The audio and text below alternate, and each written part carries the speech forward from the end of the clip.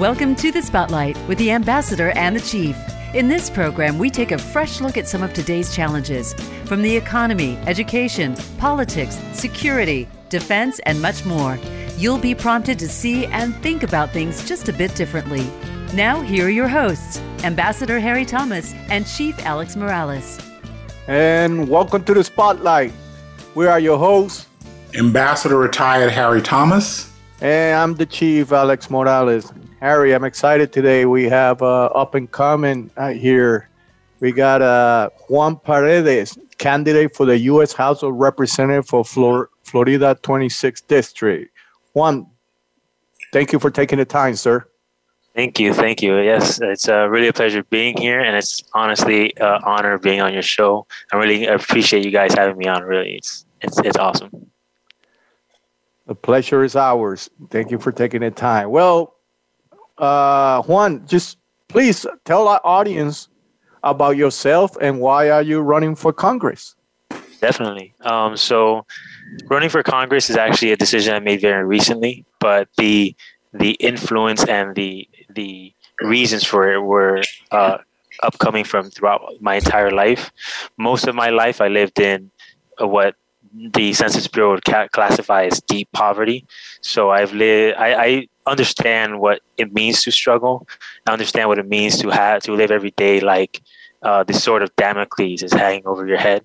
So that has been a major influence in my decision to run for Congress, and fixing the dysfunctions in our society that led to my position, that led to my struggle, is the biggest influence in me running for Congress. What better person to be the representative of the people who struggle than somebody who struggles himself? So that for me is my sole reasons why I'm running. But please tell us a little bit. Who is Juan Paredes? Yeah. Sorry. That's okay. So let me start a little earlier, honestly. Go ahead. So I grew up in my childhood. I actually wasn't born in poverty, really. My mom lived with her sister, my aunt, and they had, for the most part, in my early life, a very stable upbringing for me as a child. And I actually lived it fairly comfortable for the very early stages of my life, which made the transition because my mom and her sister couldn't live together forever. And I, of course, have other siblings who needed care as well. So once they were no longer be able to stay together, that transition, that immediate transition from fairly stable to very poor was very jarring. So that took a lot of adjustments for me personally as a kid, being able to adjust to my new circumstances in life. And society doesn't make it very easy for you, especially in America. They make society in general gives you the impression that if you lack money or if you're poor, it's not just because you lack money. It's almost as if you lack character. Like if you had better character, better morals, that would translate into more money. So that mentality is permeated through all institutions of our society in some way or form. Not completely, but generally. So, in our schools, in our media, maybe even in our churches, that mentality is that of picking yourself up from the bootstraps and being a better person gives you better money. That can definitely bring out that mentality. So that breaking away from that was very hard as a kid.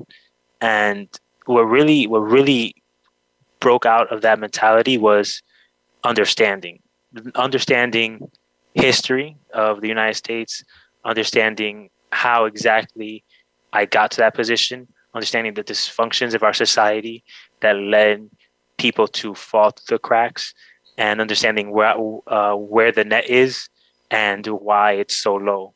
Really, the welfare system in our country acts less like a floor to catch people when they fall, and more like a ceiling to funnel people downwards as they rise up. So having that understanding and having that context really put a lot of things in perspective for me, and really showed me that there's a lot you can change to prevent people from ending up in that position, and a lot of that change really is impacted by politics. So that really led me into the field of Congress. Okay, go ahead, Harry. I love that answer, Juan, but we have listeners from all over the world. So you need to please tell them where you are now, what city you grew up in, what schools you went to. The sword of Damocles is, that's classical Greek. So you've attained an excellent education somehow, somewhere. So let's hear about this. Yeah, so I grew up most of my life in Miami, Florida, in the United States. I did spend a little bit of time because of financial reasons. We moved around a little bit, so I moved up to the Northeast in Philadelphia and New Jersey for a bit, periodically. When I was younger, like I moved into Philadelphia for a year, came back to Miami, then went to New Jersey for financial reasons again. And then eventually, once we were more settled, we moved back to Miami again. So I did move around a bit, but for the most part, I spent most of my life in Miami, Florida. And when it comes to education, it's going to surprise a lot of people, but I actually don't have a lot of formal education. So I went to school formally for all the way to middle school. At that point, the institution, the way school is designed, really didn't play a lot to my strengths. It's very conforming to authority. It's very structured in a way that you even the slightest deviation makes you a deviant. So it was very hard for me to go through the school institutions. The education aspect I enjoyed, but the structure of how school is institutionalized really made it difficult for me to progress fully. After middle school, I tried doing virtual schooling for a bit, try to isolate just the education and remove a lot of the institutions. But as a kid, it's hard to have the discipline to do something like that. And my mom working and me having 3 other siblings, it's hard for her to constantly be managing me and my time. So that wasn't going to be very viable long term. After about a year of trying the virtual schooling, I just decided to take my GED. I actually didn't really do a lot of studying for it. I took my GED. I decided to take it and then took my GED about a week after deciding. So I didn't really have a lot of time to study. I was trying to get through it quickly because I wanted to just move on to higher education. And then after a year break, because I was very young at that point, I was like 16 when I took my GED. So going straight into college wasn't the best idea at such a young age. So I took a year off first before trying to do higher education. I realized quickly that a lot of the institutionalized issues are mitigated, but then you then have to basically pay for everything through higher education. You do get of course, financial aid, but it's not permanent. It doesn't last forever, and it runs out. So me going to the education system, especially for what I was wanting to do, which was computer science, it's just gonna be expensive, and it was not going to really give me the satisfaction I wanted for the price that I was gonna have to pay for it, and I was gonna have to continue going through that institutionalized system that I still didn't care for. It was mitigated but not completely gone. So I just decided to take my education in my own hands and started reading a lot of different books that I cared about in education, in economics, history, geopolitics even.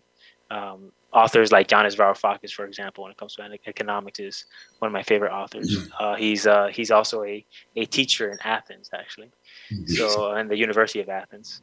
So I mostly took the education in my own hands when it comes to education.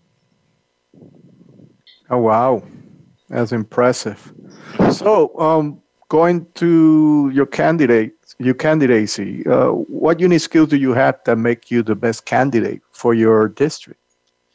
Well, definitely, I do have a lot of economic and history, contextual history information. So I do bring a lot to the table when it comes to understanding U.S. history and world history in general, and economics. I read a lot about those things, but for the most part, I don't necessarily think those are skills necessary to do the job. I think a candidate should be a proper representation of the people of the district he's representing. And for the most part, the way you become a candidate, it kind of selects. It's almost as a funnel. It selects for a specific type of person. And a lot of those people aren't necessarily representative of the people they're representing. You have to have either a large following or a lot of initial money to become a candidate. So when those people are running for Congress, you don't really have a proper representative.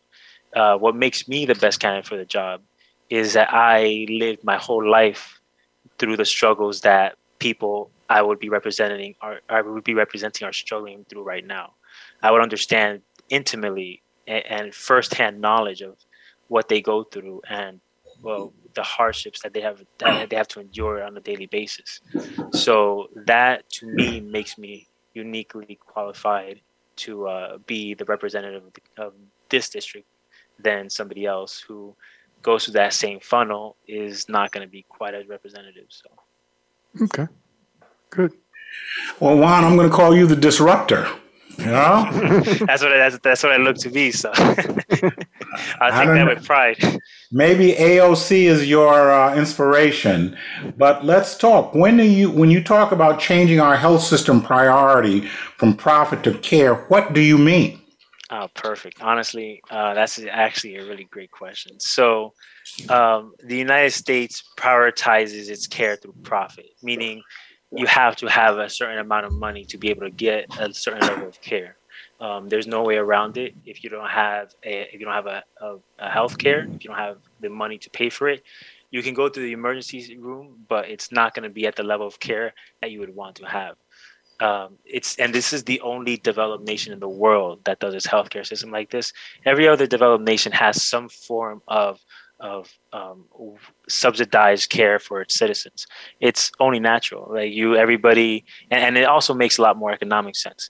Instead of having separate healthcare systems that you have to pay in, and then hopefully you don't have to use constantly, but if you do need to use it, since each healthcare system is separated, so you have different companies doing healthcare, you'll have a much smaller pool of people paying into that system. I mean, it's impossible for every single person to individually pay for their care. So we all pay into a pool of healthcare, and then when you need to use it, it's there for you to take from. In most societies, they understand that the larger the pool of people that pay into a system, the easier it is to provide care because you have a lot more money to work with.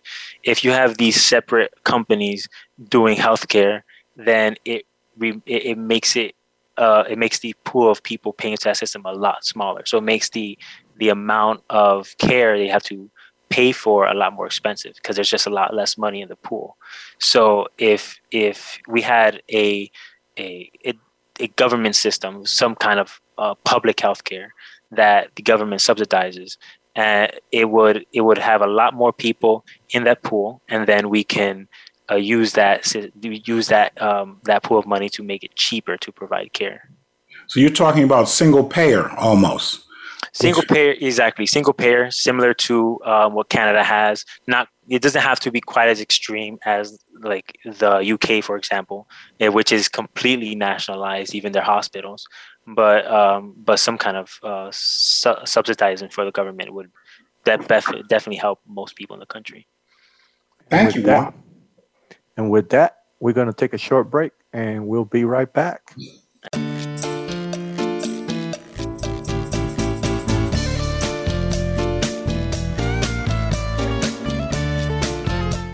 Become our friend on Facebook. Post your thoughts about our shows and network on our timeline. Visit facebook.com/Voice America. We're with you wherever Alexa and Google are. At home, in the car, on your smart TV, and your connected devices. Hey, Alexa. Hey, Google. Play my favorite Voice America podcast on TuneIn. It's just that easy. But don't forget to make sure you actually mention the name of the podcast show to make it work. Your favorite Voice America Talk Radio Network shows and hosts are in your car, outdoors, and wherever you need them to be. Listen anywhere. Get our mobile app for iPhone, BlackBerry, or Android at the Apple iTunes App Store, BlackBerry App World, or Android Market.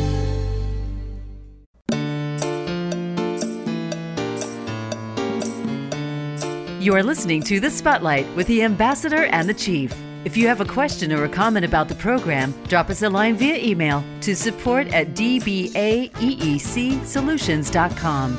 Again, that's support@dbaeecsolutions.com. Now back to the Spotlight. And we're back to the Spotlight with candidate for the House of Representatives, Florida District 26, Juan Paredes. Go ahead, Harry. Hey, Juan, thank you. That was a great first segment. You clearly care about people, and you come from a background that many of us can relate to. Please tell us about our audience, about your education plan. Yeah, so this to me is actually very important. Education is the backbone of any society. It's called the great equalizer for a good reason. Without proper education, people are not really going to understand what their rights are and what they have to fight for. People's rights are only rights that if they can fight for them. Like, no one's going to come down and bestow rights to you. You have to fight for those rights. And understanding those rights really comes from a good education. So to me, it's actually very, very important that we have a strong education system. In the United States right now, most of our education is structured in two ways. One is through strict KPIs for teachers through the I'm losing the word here, standardized tests. So they have to have certain standardized tests, and they measure their KPIs through these standardized tests. Hold on one sec. Excuse me, Juan. We have a no acronym rule.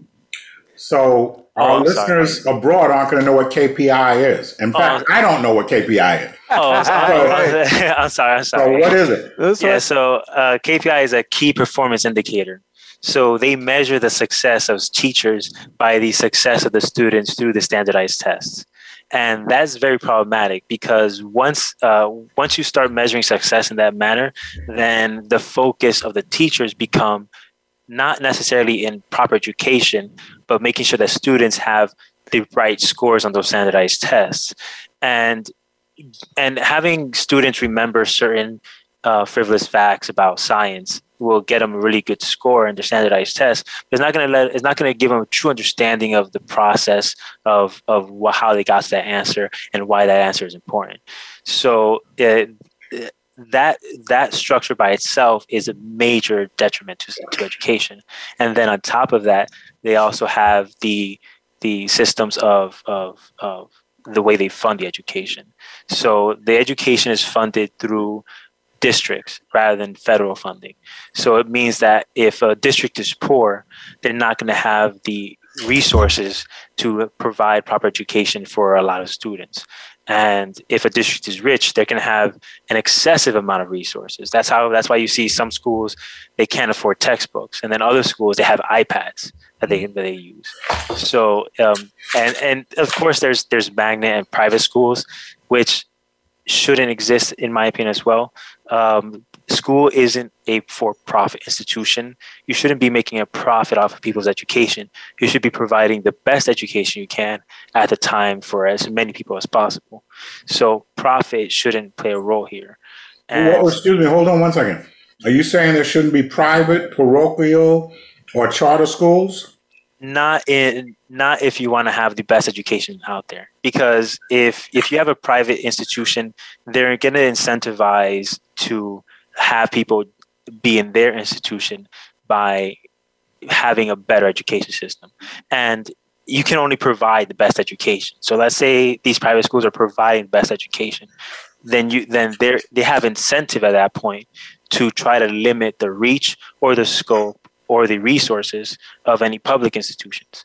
Now, there's many avenues they have to do that. They can lobby congressmen. They can influence curriculum in schools. Like, there's a lot of avenues they have to influence those things, and they have an incentive to do that if their motive is profit.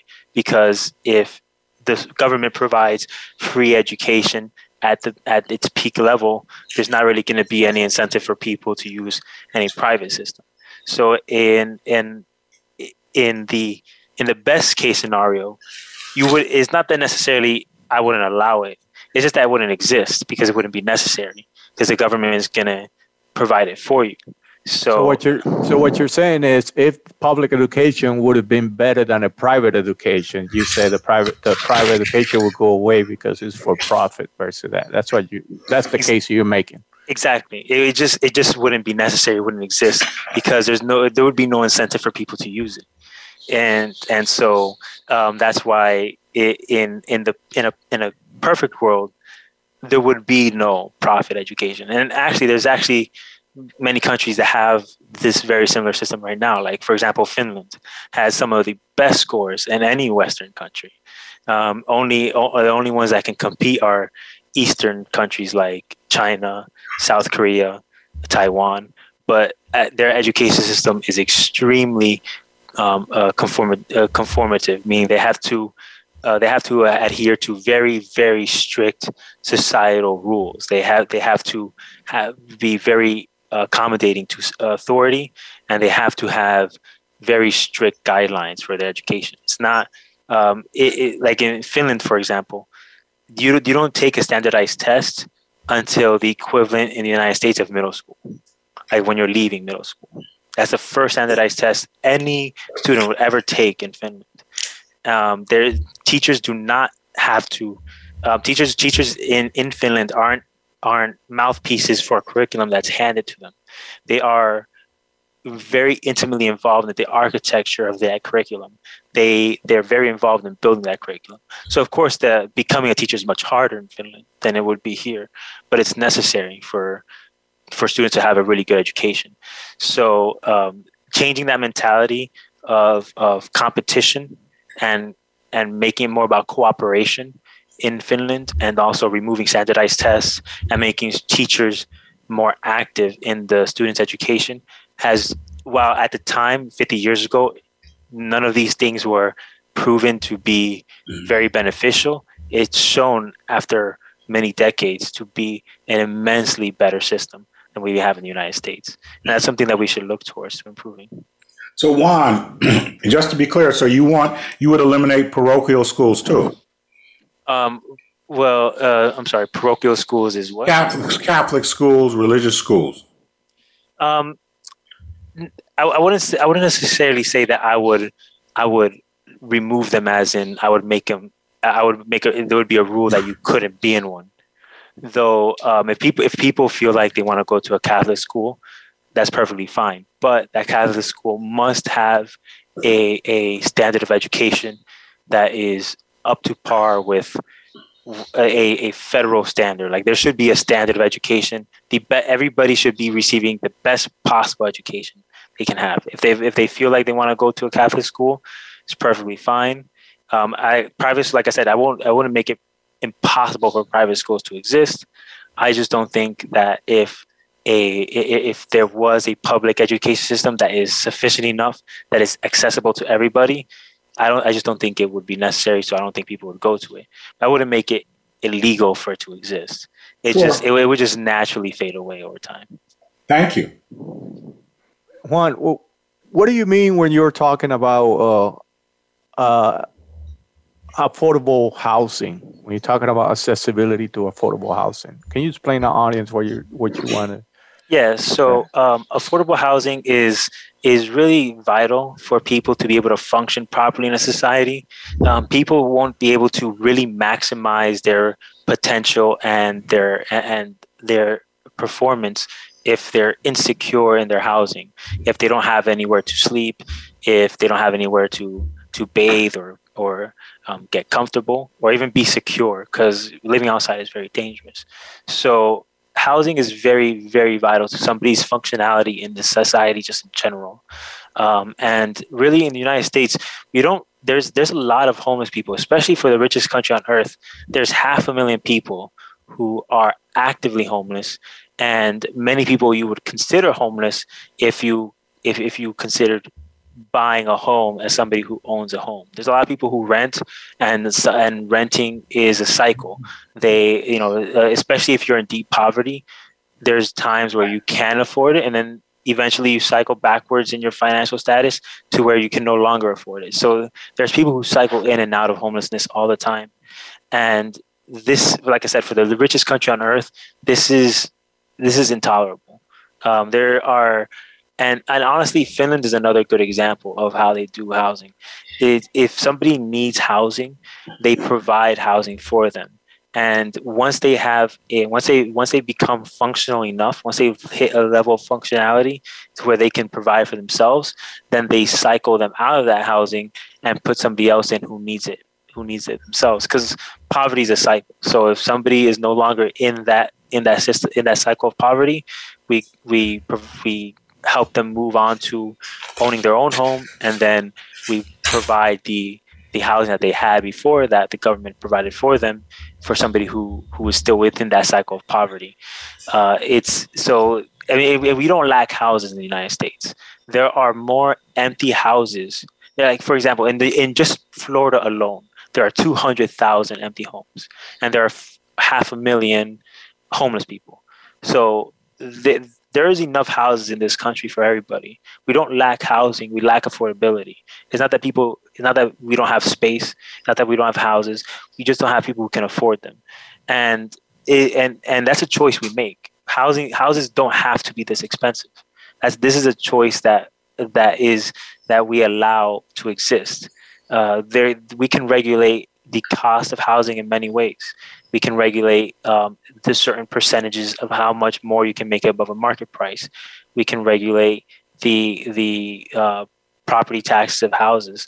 Like, there's many ways we can make it more affordable, but generally the best way to do it is following Finland's lead and provide housing for people who need it. The government provides housing. They purchase houses and provide housing for people who need it. And once they finally get to a point where they can function on their own, we cycle them out and then move in somebody who needs that housing, who's still currently in that cycle of poverty. I think that would be the best way to make it so there's no homeless people in our society. Well, I hope you're going to tell the people in Finland to listen to this program. They're really gonna like you, Juan. It's always good to look at how other people are doing things, their successes and their failures, and try to. And not every society is the same, so you can't copy things one to one. Like, there's always going to be specific details that are going to be different, but you can always look at their successes and try to incorporate a lot of their successes into our own system. Oh yeah, I 100% agree. And but I wasn't being facetious. You got to find somebody in Finland to get this when we send you the e-card.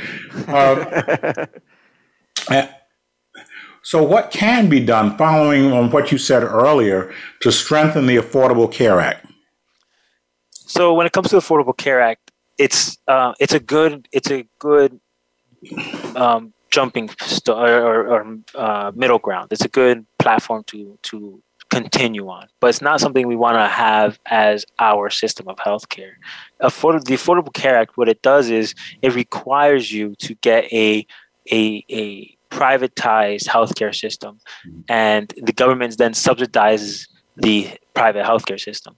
And it's not and that in itself is not sufficient enough, especially because then these private institutions can dictate the cost and the prices of the healthcare and the drugs that they're providing. So it's massively more expensive than having a single payer healthcare system, and it still provides you with the level of care that you can afford, even though it's subsidized.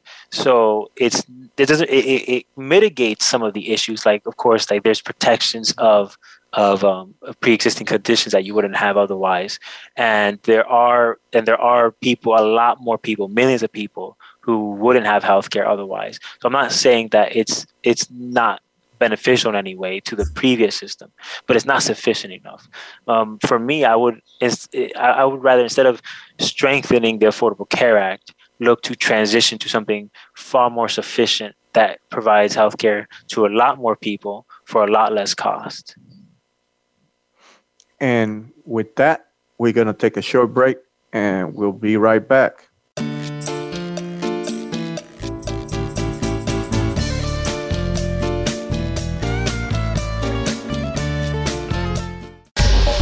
Get the news on our shows and other happenings by following us on Twitter. Find us at VoiceAmericaTRN or twitter.com/VoiceAmericaTRN.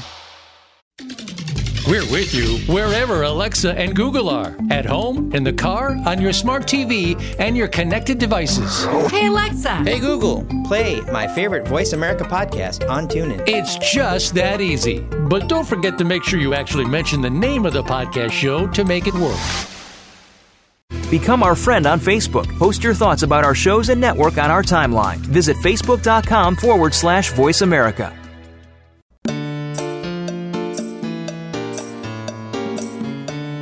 You are listening to The Spotlight with the Ambassador and the Chief. If you have a question or a comment about the program, drop us a line via email to support@dbaeecsolutions.com. Again, that's support@dbaeecsolutions.com. Now back to The Spotlight. And we're back with Juan Paredes, candidate for the U.S. House of Representatives for Florida's 26th district. Juan, you have made me think a lot, but you also support what's the new thing in economic in the United States, which is the mandate $15 an hour minimum. Can you tell our audience why you support it, please? Yeah, so honestly, the minimum wage in its inception, when it was created by FDR, back in back around the 1930s during the New Deal, the idea of it was to be basically like a safeguard for working people, to give them a specific standard of having a certain amount of compensation for the labor that they do. If somebody's giving you 40 hours a week of their time and labor, then they should have at least the minimum expectations to be able to at least function in the society without too much stress. 40 hours of labor is not insignificant, regardless of what the labor is. Even if you consider the labor menial, the division of labor is up to the company. So if they find that automating a certain menial task is more profitable, they can do that. But if they are hiring human hands, then they have to be able to pay to have those human hands function in the society that they're hiring. But over time, as the currency of the United States, the U.S. dollar currency, became inflated, companies realized that if they influence policy to make sure that the minimum wage isn't raised, then they can increase their profit, because as the inflation increases, the actual value of the minimum wage decreases, and as long as the minimum wage stays stagnant, their profit rises. It's not. I'm not saying it's a conscious conspiracy. Of course, it's just it's an incentive structure. Their incentive is profit, and so if they can make more profit, by not raising them, by make sure the minimum wage isn't raised. However, they want to project that influence because money in the United States gives you a lot of influence. Then they are able to do that, and if they have the incentive to, they will. But if the minimum wage is mandated at a level that allows people to live functional lives, then everybody benefits. If a company can't provide the compensation for labor, then their product specifically isn't profitable enough to be in the market. That's just how it is. If you have to pay somebody a wage that is what I consider a starvation wage, a wage that they wouldn't be able to function in society to be able to make profit on your product, there's not really a product that is very profitable in the market. So mandating this $15 minimum wage will basically be a minimum standard of people being able to live a proper life in this society.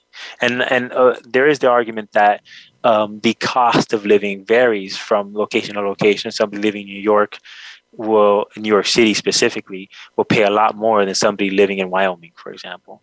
And that is a fair argument. And we can adjust the $15 minimum wage from region to region.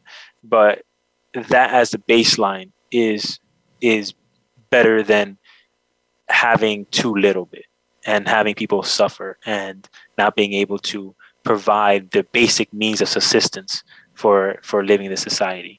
So the $15 minimum wage can be adjusted in regionally if it's necessary, but $15 is not, even if we raise it to $15, it wouldn't match the amount of money. It wouldn't match the amount of productivity that has increased since 1980. 1980 is a good standard because that's when productivity started really, really increasing. And if we go back to 1980, the productivity has increased 300%, but the minimum wage has stayed stagnant. People haven't been getting paid anything more. So if productivity increases and minimum wages isn't increasing, of course, all of that value is being funneled directly into profit. If we raise it to $15, it's still not matching the increase in productivity, but it would be enough for people to live with the basic means of subsistence. So that's the reason why I support $15 minimum wage. That is a fantastic answer. Juan, how do we prevent more deaths like George Floyd's and Breonna Taylor's? Yeah, and this is a harder one to answer because it's not just one thing really. It's a combination of things that lead to a situation that allows for their death. One is having too much institutional power within police officers. They have a lot less scrutiny for the amount of power that they have. So they can operate within guidelines, and if they make mistakes, the consequences for those mistakes are actually mitigated, even though they have an increase in power in society than a regular person.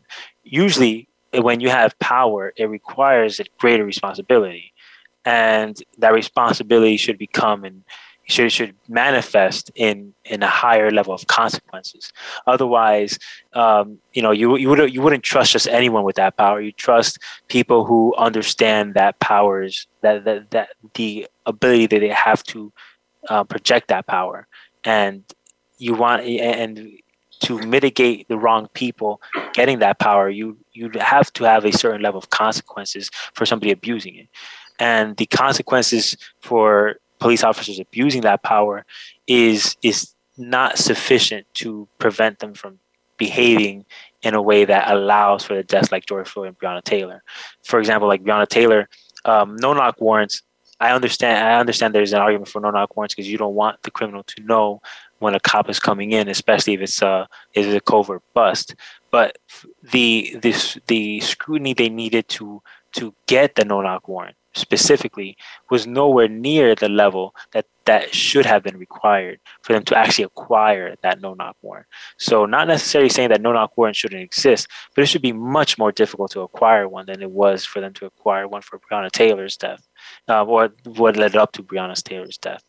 And for George Floyd, this one specifically actually is less cut and dry, because there was actual justice being provided for George Floyd's death.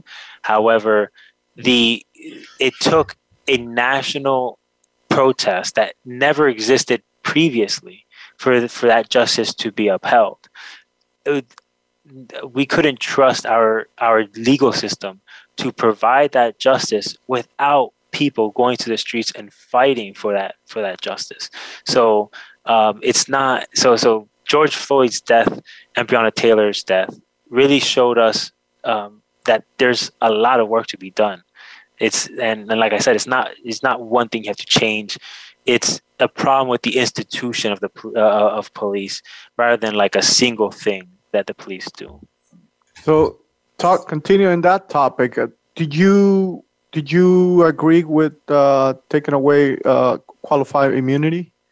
I definitely support removing qualified immunity. Qualified immunity, what it does is it only makes a violation admissible in court if there's previous precedent of that violation in being upheld in court, and with sufficiently similar circumstances and facts. So, like let's say a police officer kills somebody by accidentally pushing them into a ditch. Well, if they pushed them into an ocean or a river, it wouldn't fall under the same level of facts. So it wouldn't. They'd have to have a separate precedent in court for them to be able to uphold that as a violation. And like I said, that level of scrutiny requires either a lot more consequences, or you have to reduce the level of power. Because if they have that much power to project over citizens, then the responsibility of wielding that power must be much greater than what exists now. It should require much more responsibility. Or alternatively, we have to reduce the level of power that police officers have. If a police officer does a violation while doing their job, then they should have to be able to prove in court that they were doing their job properly without this extra level of qualified immunity, which other professions don't have, which do have liabilities themselves. For example, a surgeon. A surgeon doesn't have qualified immunity, and he's cutting people open for a living, and he's doing a lot of risky work, a lot of liability in being a surgeon. There's no qualified immunity. If a surgeon violates a guideline or a law, they have to prove what they did wasn't a violation in court. I'm asking the same thing for police officers. If you are doing a good job, then it should be very easy for you to prove that in court. There shouldn't have to be this extra level, this extra step of scrutiny for the qualified immunity. Hey, George, you stated that you're not proposing a border that is open and unmaintained or unmonitored. So please tell our listeners what you are proposing in regards to the border.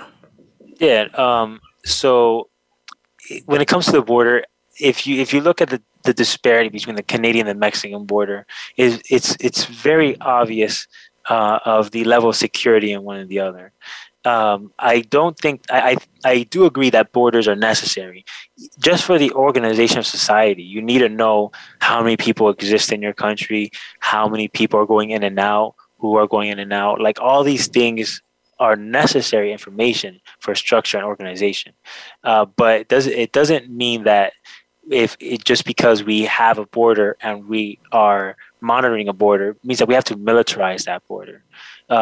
We allow capital to flow freely from the Mexican and Canadian border without any taxes, without any tariffs. They can go in and out as it pleases, but people are restricted far more.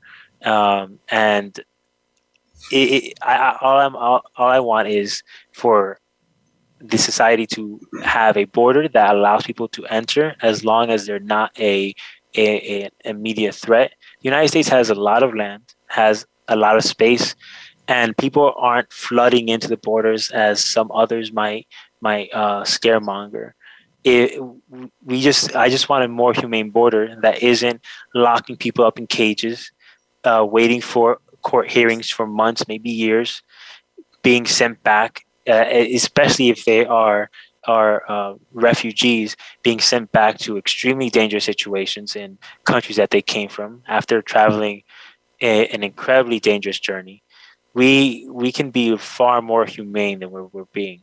The level of containment in those borders, the people who are in cages, are honestly analogous to concentration camps that we've had for the Japanese during World War II. So it's really horrific what we're doing at the southern border and Mexican border, and it's not really talked enough as it should be. And a lot of it, honestly, is continuing. A lot of the stuff that Trump put on is continuing under Biden as well. It's not like we're doing much to change it, even with this new government. So the problem with the border is beyond Democrat or Republican issues. It's about humanity. It's about treating people like people. And if they're not a immediate threat to anybody else or the country, what is a justification from stopping them from coming in, other than the fact that you might not want certain people coming in? Thank you for that. Let me apologize. I said George. I meant Juan. Yes, there's no problem. I was looking at the other question, and Alex reminded me, but I'm taking it very seriously. So my apologies. No, I appreciate the apology, though. You speak about. We're almost at the end, but I want to put this one because I do agree this will help the people to understand your platform. You speak about reform public transportation, and I'm assuming I know why you're so hard in that, because of what you came from. Oh, please tell our listeners, what do you mean with reforming public transportation? Yeah, so in the United States around 1960s. We had a decision where we can either improve our public transportation system and make it far more robust, or improve our network of roads and make that more robust. And of course, because of the influences of these mega corporations at the time, like General Motors and Ford, it's not surprising we went the route of making an interstate highway and making it far more accessible to vehicles like cars. But cars are very inefficient ways of transporting people. It's a giant vehicle. It's a large machine that transports a very small number of people, and it's very polluting to do so. Even maintaining and building these roads are far more costly and require much more labor than maintaining a public transportation system. And the reason why people use cars and we have a car culture is because we have a very lacking public transportation system. And it benefits a very certain aspect of the society, people who can afford and maintain vehicles, which not everybody can, especially people who are at a certain level of poverty. It is very, very hard to get a vehicle, and it's even harder to maintain a vehicle to make sure it keeps functioning throughout your lifetime or the time that you need it. So the only viable way to make sure that people have the ability to get to work, because if people can't get to work, then they're going to stay unemployed. If they stay unemployed, they're going to be continually be a cost to society rather than somebody who pays into society. And we can only make sure that everybody gets to work by having sure that everybody has proper transportation. And I mean, we could either give everybody cars, or we could give people a proper public transportation system. I mean, in Miami, for example, we have 2 train lines, and I work in Miami Beach right now. I've been taking public transportation for over a year before COVID happened, and if for me to go to Miami Beach, I'd have to take 2 buses, which aren't guaranteed to be on time, a train, and then another bus to get to Miami Beach, which again isn't guaranteed to be on time. So that kind of uncertainty forces me to leave much earlier than I have to, make me wake up much earlier than I have to. And then I have to have that level of stress that if I even miss a single stop, I'm going to be late.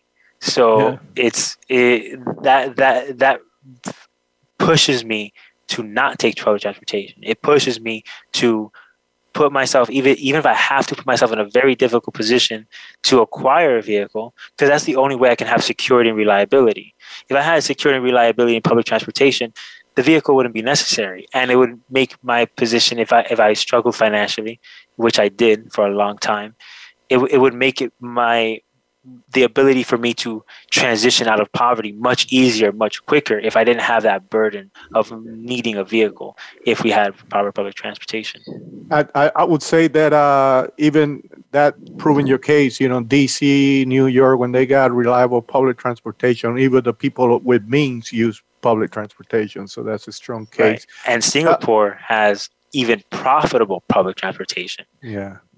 Well, we are at the end of our episode and our interview. Juan, you've been very kind with your time. Thank you so much for taking the time and explaining your platform. We wish you the best. Harry, take us out. Hey, Juan, you are extremely well educated. Don't ever put that down. And we were so impressed, and we know voters are always looking for a fresh face. So we wish you the best of luck. And after you're elected to Congress, please come back to our program. Yeah, definitely. And honestly, thank you guys for having me on your show. And I really appreciate the kind words. And honestly, if you guys would have me, I would definitely like to come back even before I'm elected to Congress. So, okay, we'll work it out. Well, it was the Spotlight with the Ambassador and the Chief. Thank you very much.